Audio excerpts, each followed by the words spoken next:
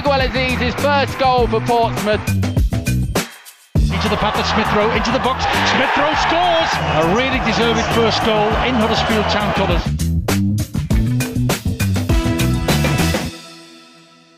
We are back, and I mean that in every way, shape, and form.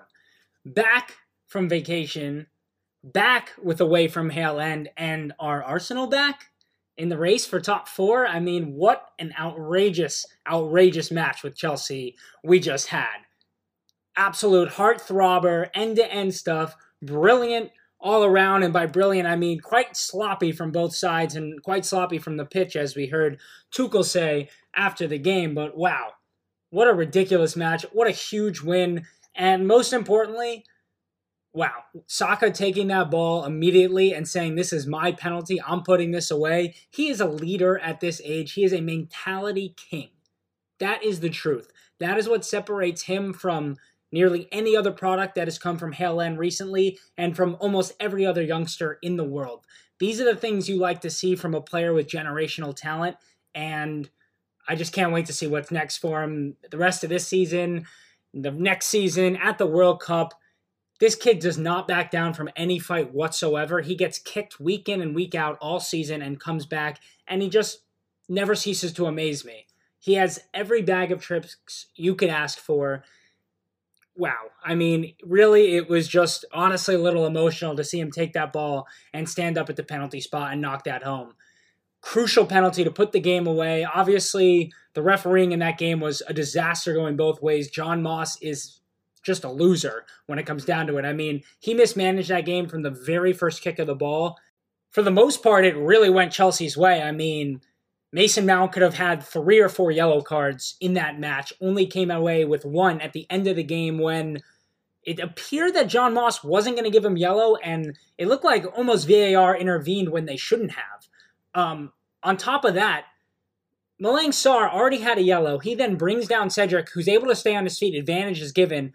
Obviously, what Cedric did after that was a disaster, but how has he not then received a second yellow card and been sent off? Martinelli got 2 yellow cards in the same action earlier this season. The refereeing is disgraceful. And then obviously the penalty we received at the end of the match, probably not a penalty 99% of the time. Obviously I see why VAR did not overturn it. With that much contact, there's no clear and obvious error, but a pretty horrific call by John Moss there as well. And the second goal Chelsea scored probably should have been taken back anyway, because Mount had a kick on White's shin, like pretty high up on his leg, before sending that cross in. Meanwhile, John Moss, it's not news to anybody that he's a horrific referee. We move forward. That's that. Absolutely crucial 3 points. And from there, we move on to what we're really here for, and that is obviously our youngsters out on loan. And to start, Brooke Norton-Cuffy puts in yet another studly performance. Many of you probably saw me break it down on Twitter yesterday. Just kind of to recap what he did, he was just the most influential he's been maybe all season in a match. 8 of 13 ground duels won, 30 of 36 passing, 2 key passes, 2 completed crosses, 6 of 9 successful dribbles, and my favorite part is he showed a little bit of everything that he has in that match. He showed, obviously, that strength and pace he has with the ball at his feet that makes him so hard to mark. He showed his ability and range of passing. He had, I think, twice switched the field to his opposite fullback and multiple times was able to do that thing where he cuts in on his left foot to break the press. He also put in endless amounts of amazing crosses. Yes, only 2 were completed, but easily could have been more. He was just unbelievable, bombing down that wing, and overall just the entirety of their game plan for that match. It was an unfortunate 3-2 loss to Portsmouth. You know, Lincoln is a little bit sloppy in midfield, and they often are kind of taken on the counter with a sloppy pass here and there. But Brooke Norton-Cuffy, wow, what a ridiculous performance by him. And as many of you know, I've been very concerned if he's going to grow defensively, because that's what's going to allow him to play in a back 4. And he really has. He has really learned how to be incredibly anticipatory and incredibly on top of reading the game instead of just letting it come to him and use his pace and strength to defend. Yes, those are excellent tools for a defender to have, and can bring you to the elite level amongst the best in the world. But if you can't read the game, and if you can't anticipate attackers and space and the ball, then you have no chance of being a world-class defender. And Brooke is starting to use his offensive intelligence on the defensive side of things. So he's able to now see, if that was a space I would attack into, maybe that's a space that the opposing team is going to attack into, in which case he can then read how to play the ball and play the space.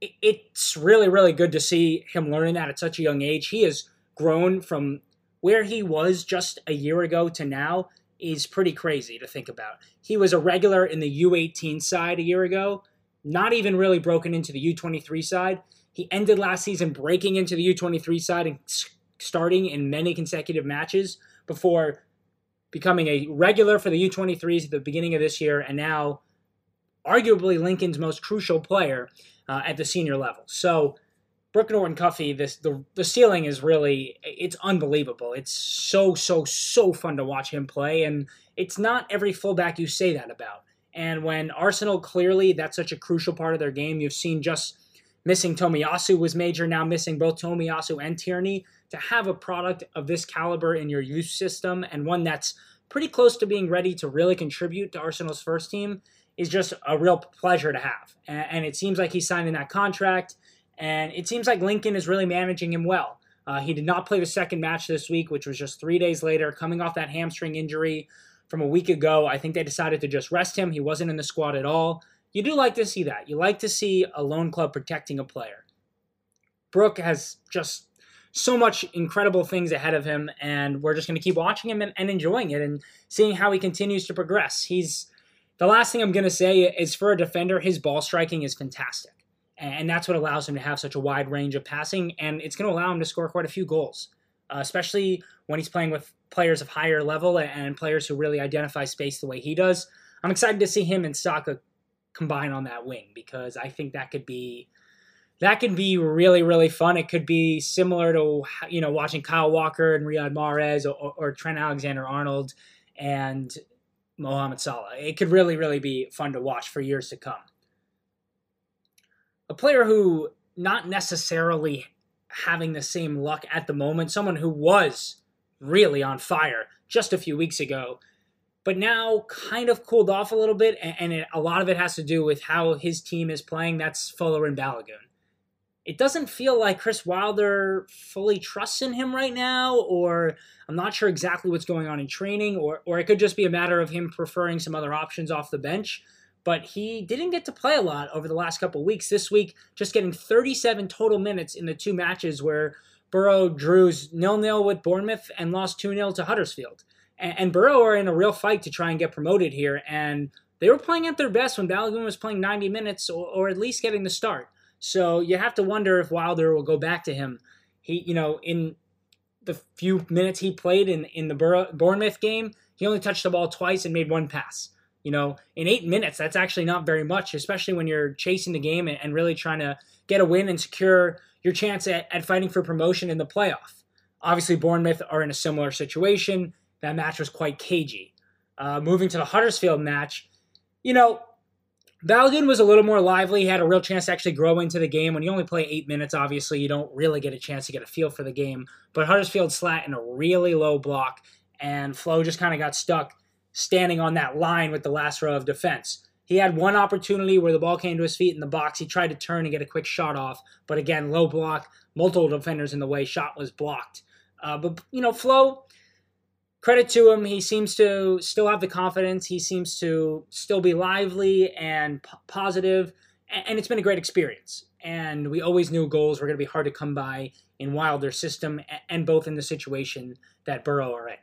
But we go again. I think you'll see Flo get back into the starting 11 as Borough are winning more matches with him there than they are now. So that's just the situation. Reiss Nelson, however, is another player who kind of is now cooled off after many great performances. Obviously, a little bit different than Balogun. Reiss Nelson was flying as high as he could. You're not going to have that every week. It's impossible to keep that form up. And more importantly to him, in the match this week, Feyenoord beat Slavia Praha 3-1, advanced in the Conference League to the semifinals. Reese played 67 minutes, and for the most part, he found himself in 1v2, 1v3 situations the entirety of the time he was on the pitch. Slavia Praha was not going to let Reese dominate them the way he did in the week prior. And it really halted his influence on the match, and it allowed Sinistera on the other side of the pitch to absolutely cook. He had an excellent match, as well as Dessers, who scored 2 goals and was quite lively and really found a lot of space in the right pocket behind the left center back. If you understand what I'm saying, because there was so much focus on Reese Nelson, there was quite a bit of space between that left center back and left back. The left back was so close to Reese, it allowed Dessers to get free more often. And those are things that are not going to show up in the stat line. They're not going to show up at the end of the season. You're not going to say, oh, Reese really succeeded because his other players were able to find more space, but it's worth noting. It's worth understanding how the match was played, and that's what I'm here for. I was watching the match and simply saw what was going on. I expect Reese to find that space again when Feyenoord's next match happens in the Eredivisie. That's what that league is known for: wingers, technicians, and players who really are skillful with the ball at their feet, and that's why Reese has really found his form there. We'll see what happens in their next match. Feyenoord obviously fighting to get a European spot. Every match is huge for them, and I expect Reese to continue to hold that starting spot. It was not easy for him to come by to start the season. He got 1 start in the first half of the season in the Eredivisie. Now he is starting in every match at right wing. So that is great to see. That is what he needs. And again, a lot of questions about his Arsenal future will depend on where Arsenal finish in the table this year. Champions League versus Europa League. I think that will really decide if Reese gets a chance. We shall see. Daniel Ballard got 2 matches in this week, playing 90 minutes at both at right center back. And it's exactly as I've been saying, that he needs to work on his distribution, and it's gotten better every single week. I'm not going to say he's got Ben White type abilities. He doesn't. He's a lot more like Rob Holding. He's an absolute low block king. He's a dual warrior. I mean, in these 2 matches, he won 20 duels over 2 matches, 20 of 28 duels. That's just what he does. He is a fighter. He wins 50-50 balls. He brings high energy to every match. And that's why he has stayed in the side throughout the season for Millwall. Aside from the injury that he had, he has been in the side every single match. He's also quite talented at winning headers in the opposition's box. He won a header in both of these matches off of a corner kick, one on target, one that set up one of his teammates for a header on target. And that's another crucial thing that he brings to play. I really do think he's going to be an incredibly successful player in English football. He just has that ability to him. Reminds me a little bit of Johnny Evans as well. He just seems like a seasoned veteran already for somebody of his age. He's incredibly disciplined. He reads the game in front of him. He does not allow things in behind him. I mean, that's hard to come by. You know, you watch someone like Harry Maguire, who is excellent in the right system. I feel the same way about Daniel Ballard. They're completely opposite players. Harry Maguire is a ball-playing center back. Daniel Ballard is not. But every center back needs the right system to fit for them. That is the way modern football is played. And Daniel Ballard's an old-fashioned player. He needs to be in an old-fashioned system. One where set pieces are a major way of scoring, and set-piece defense is a major way of keeping goals out, right? Think about Burnley. They concede so many set pieces because of how physically they play. But they don't concede a lot of goals off of set pieces. Then think about Burnley again. They are so physical that they win a lot of set pieces and score off a lot of set pieces. That's the kind of play I see Daniel Ballard continuing to play moving forward. I do think Arsenal will look to sell him this summer, as he's just got so much experience. Another loan move doesn't make a whole lot of sense unless it's to a Premier League side, and at that point I would think selling would be the best move. Meanwhile, Daniel Ballard made 2 key passes in this first match, and in the second match, he had what we like to call a hockey assist, where he hit a long ball up to a striker who was able to then poke it on to a winger who finished. And he was 5 of 9 on long balls in that match. And adding these things to his game is only going to make his value go up. It's already clear the kind of player that he is. And if he can offer that little bit of distribution that maybe someone of similar ability can't, that's the difference between having a successful senior career and, you know, kind of loitering in that championship area. I think Daniel Ballard is going to find some real success in a low bottom of the table, relegation fighting club in the Premier League. And these two matches were just great examples of that. And I expect him to continue to do the same as the season wears on. And Millwall really also trying to scrap for that 6th place position and fight for promotion. So who knows? Millwall find a way to go up. I think they're going to be calling Daniel Ballard's name and giving Arsenal a ring and seeing what they can do to get him back in their side, whether that's on loan or, maybe a small fee. Someone else who definitely needs another loan, and hopefully this time in the English side of things, is Nikolai Moeller. He actually had quite a good game here, but not in a way that you would expect a striker to. He played 69 minutes in a 1-0 win over Jong Utrecht. Den Bosch scored within the first 30 seconds of the match off of a mistake from Jong Utrecht, and then the game kind of stalled from there. But Moeller had one key pass. He was 2 of 2 on long balls. He won 6 of 9 duels, and he made 4 tackles. So those are not necessarily the numbers you expect to see from a striker, and that's because Moeller really plays as a false 9 in this system, and I really credit that to the selfishness of the wingers he's playing with.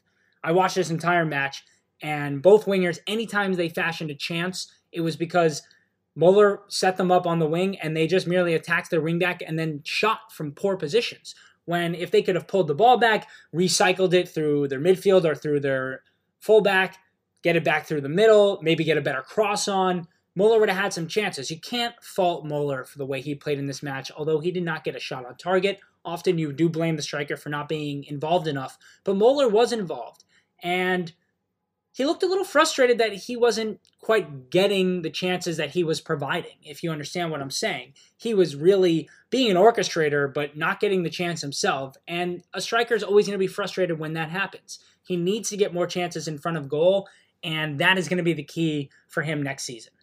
He needs to go to a side that plays with a single striker, a side that is cross-heavy, a side that is willing to take a risk on him. I think that'll probably be a mid to lower side championship club. And I think he could bang 15 goals in, maybe get 5 or 6 assists. That's the kind of striker we're talking about here. But he's also so crucial in the link-up play that that's really where his influence comes. So we'll see what happens next season with Moeller. A loan to an English side is key. I'm hoping it's a championship side. He has the physical abilities to be there. It's a matter of testing his technical abilities and scoring abilities. And I don't think you'll get a real test of that at League One. I think the championship would be a much better chance for that. Another player who's incredibly influential for their side, but one that confuses me every time I watch them. I really don't know what to say about Harry Clarke. He is just such a rash player. He's so willy-nilly all over the place. What position does he even play? I don't know where he's best. I don't know what he can maintain positionally. Like, he was absolutely everywhere on the pitch in this 2-1 loss to Hearts in the Scottish Cup semi-final. It was a massive match and a killer to Hibs. But Clarke's such a confounding player. Like, just even this season alone, he has played at center back in a back 4, at right back in a back 4, at right wing back in a back 5, at left wing back in a back 5, and at left center back in a back 5. And I don't think he can play in almost any of those positions at a top level. I'm not even sure he can play at left wing back. He just is so all over the place, and it's great. He brings unbelievable energy. You cannot teach the energy that this kid has. It's just absolutely tireless. But he leaves his side exposed at times that it's just unforgivable. And he's just not great defensively because of his positional awareness and because he doesn't really anticipate anything. He's so much better when the ball's at his feet, which is obvious, but he's amazing really when the ball's at his feet. He does things that most defenders cannot do. But to call him a defender may not be the right word because he's not very good at tackling. He's not very good at winning duels. I mean, he can win ground duels because of his energy, and he goes into 50-50s about as hard as anybody does. But at the same time, he picks up cards. He goes in sometimes when he shouldn't go in for a ball. I don't know. It's very confusing. Meanwhile, this was not one of his best matches. He was tireless, and people were lauding him for that, and you love to see that in a game with your rival in a semifinal, 100%. But in a match where he's unable to provide a goal or an assist or even really fashion any major chances, his influence is questionable, and it's going to prevent him from playing at the highest level. Obviously, these are things that can be learned, and his entire career is in front of him, and I think he has a lot of raw abilities. That's why he's gotten to the point where he is. But if he wants to take another step in his career past Hibbs, which I'm sure he does, he's going to need to get a little bit more concentrated, and he's going to need to learn a position, and then from there he can be used at many different positions. I think he's being used at so many different positions because coaches are having the same questions I'm having, which is where is he best and what can he actually play without costing our team, because he can add quite a bit going forward. He is an incredible outlet going forward, but we shall see if he can provide enough on the opposite end of things where he can stay on the pitch for major matches and hopefully, find himself at a bigger club eventually. Meanwhile, a real unfortunate loss for Hibernian. Harry Clark, again, as I said, was tireless, and we'll see what he does. We'll see if they continue to use him as a left wing back. I mean, even calling him a left wing back, yeah, that's where he is on the team sheet and where his starting position is, but you don't find the left wing back being your farthest forward player that often, and that really speaks to the way Harry Clark plays. Now, Matt Smith is a very different story. If you could take Harry Clark's energy, athleticism, endless running, even pace, I mean, to call Harry Clark pacey may be a strong way of putting it, but those physical qualities and put them into Matt Smith, you'd have one hell of a midfielder. Matt Smith has all the technical ability and IQ and vision to be a great midfielder, but just watching him at this level and seeing him struggle to keep up with players and keep up for the 90 minutes at times kind of just shows you what his ceiling really might be. I think he can be a championship level midfielder. He's going to rack up assists in a side that has better finishing qualities and better final third actions. But the more you watch Matt Smith and the more you watch Doncaster, it's kind of clear that his level is not of Arsenal.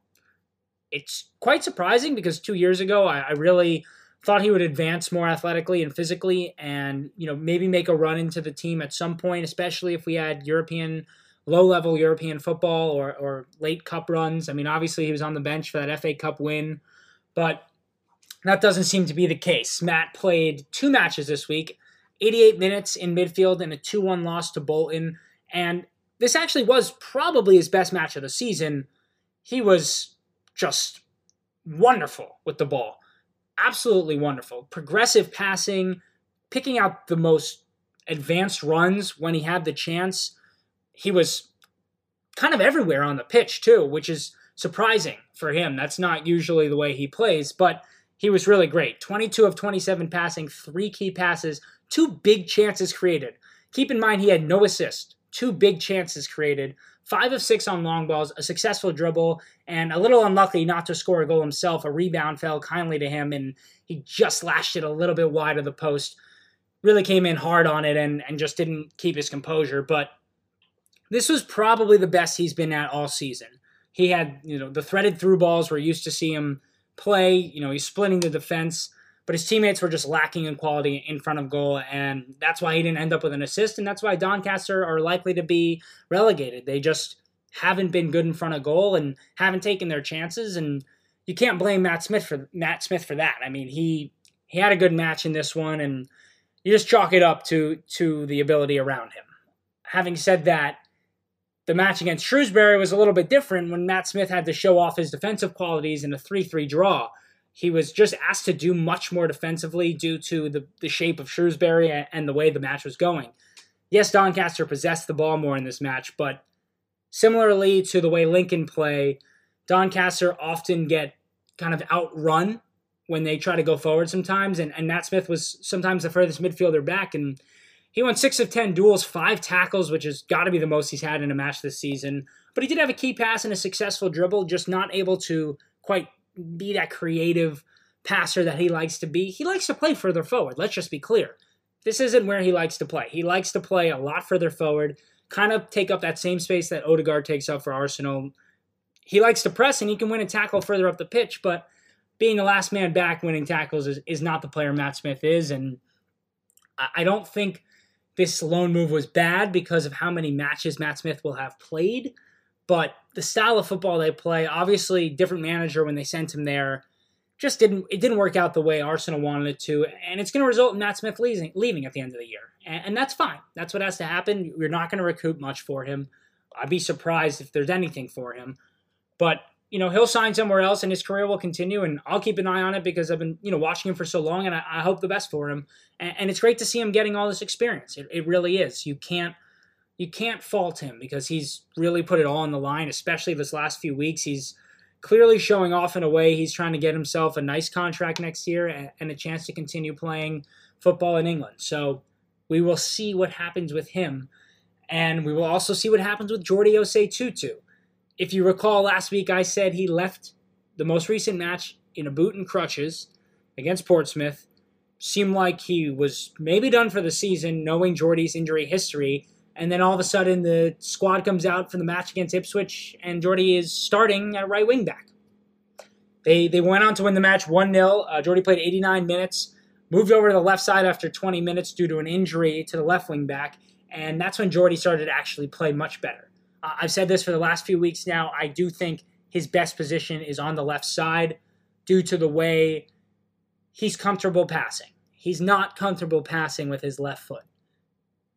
He is comfortable dribbling on his left foot, but he's not comfortable passing on his left foot, which allows him to be a pretty good left wing back, especially in a system with multiple strikers or in a system with multiple midfielders who are willing to take a more advanced position up.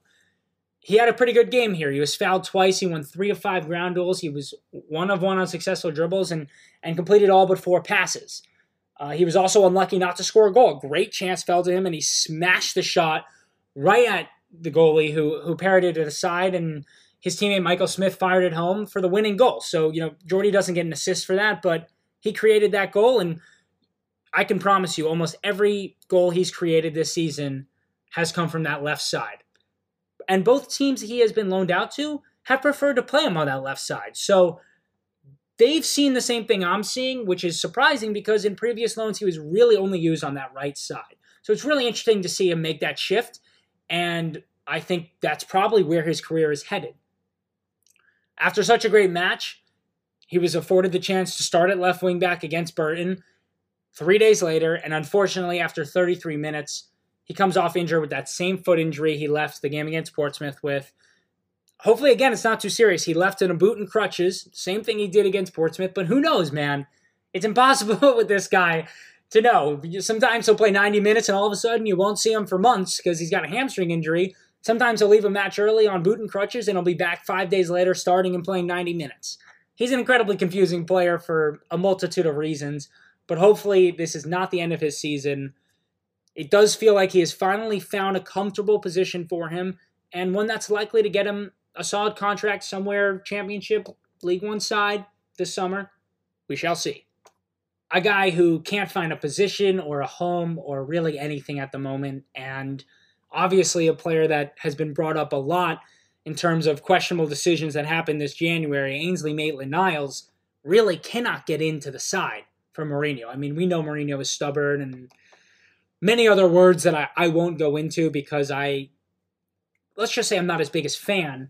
But Maitland-Niles came on for the final 8 minutes in a 4-0 win over Bodo Glimt in the Conference League that saw Roma progress. He touched the ball once in 8 minutes. The match was over when he came on. And then he sat on the bench for a 1-1 draw with Napoli. It would have probably been nice to have Maitland-Niles for this 6 months at Arsenal. We obviously have an incredibly small squad. I mean, you're seeing Hutchinson, Swanson, Ogwumbo, Aziz, Marcelo Flores. I mean, the names go on and on of players who have made the bench just because we don't have the numbers. Like, they're making the bench, and that's fantastic. That's experience in itself. But it's not like in these matches, everyone has been close. It doesn't feel like we're going to have any blowout wins going in, that Arteta's going to give one of these guys, their first experience for Arsenal. That just wouldn't make any sense. So it would have been nice probably to have Maitland-Niles as an option, especially to close out games. Somebody you could bring on with experience, who's calm on the ball, whatever. It's done. This is what his season's going to be like for the rest of the time at Roma, barring multiple injuries. He's not going to get a lot of experience. we'll see what happens for him this summer. You'd have to assume a permanent move away is 100% on the table. Just feels like, what will the move be? Will a Premier League club take a chance on him? Are they going to talk to him first, see if he's willing to play wingback? Does a club see him as a center midfielder? Feels like kind of like a Fulham signing, like they always sign guys where it's like, is that really make sense for them? Like, their whole transfer policy is so strange, Fulham. This is a little bit of an aside, but they go down to the Championship and make a bunch of smart signings every year. Then they come up to the Premier League and like try to add these experienced players, but they don't really have a vision of what they're doing. I think Marco Silva will change that. He's a seasoned manager with experience and kind of knows how to build a squad and what he likes. So I do think that'll change this time. But obviously under Scott Parker, it was bizarre. And under the manager previous to that, I'm not even trying to pronounce his name, it was also bizarre. I mean, they brought in Jean-Michael Seri, Zambo Anguissa. They brought in Andre Schürrle, Lucas Vieto. I mean, the random names, I could continue to go on with them. We'll see what happens for Maitland-Niles, but my sneaky prediction is Fulham. Somebody bookmark that. Let's see if that's what happens. And outside of that, Tyrese John-Jules, Tim Akinola, Karl Hein, and Ryan Alabiosu, all still out injured, all still haven't featured. I think of those four, Karl Hein may be the only one who has a chance to still feature this year. I mean, I haven't heard anything about John-Jules or Alabiosu.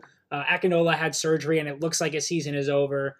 So hopefully Karl Hein will get a chance because he was playing great, and it does feel like Reading is now probably safe. Maybe not, but still playing some crucial matches. So let's see what happens. But that's that. I know I said there might be a guest this week. We had some problems scheduling, but let's call it 90% sure we're going to have a guest next week. Not going to tell you who it is, but it should be a fun conversation. I know I would guess almost all of you follow him on Twitter, so I'll keep you posted on that. Thanks again for listening. Having a lot of fun doing this. Huge win for the Arsenal. United on the weekend. Let's get another win, another 3 points. Maybe Tottenham will drop some points. Let's keep pushing forward. Champions League, please, on the horizon. Please. Arsenal getting our hopes up yet again. Who knows what will happen, but up the Arsenal, and we will talk to you next week.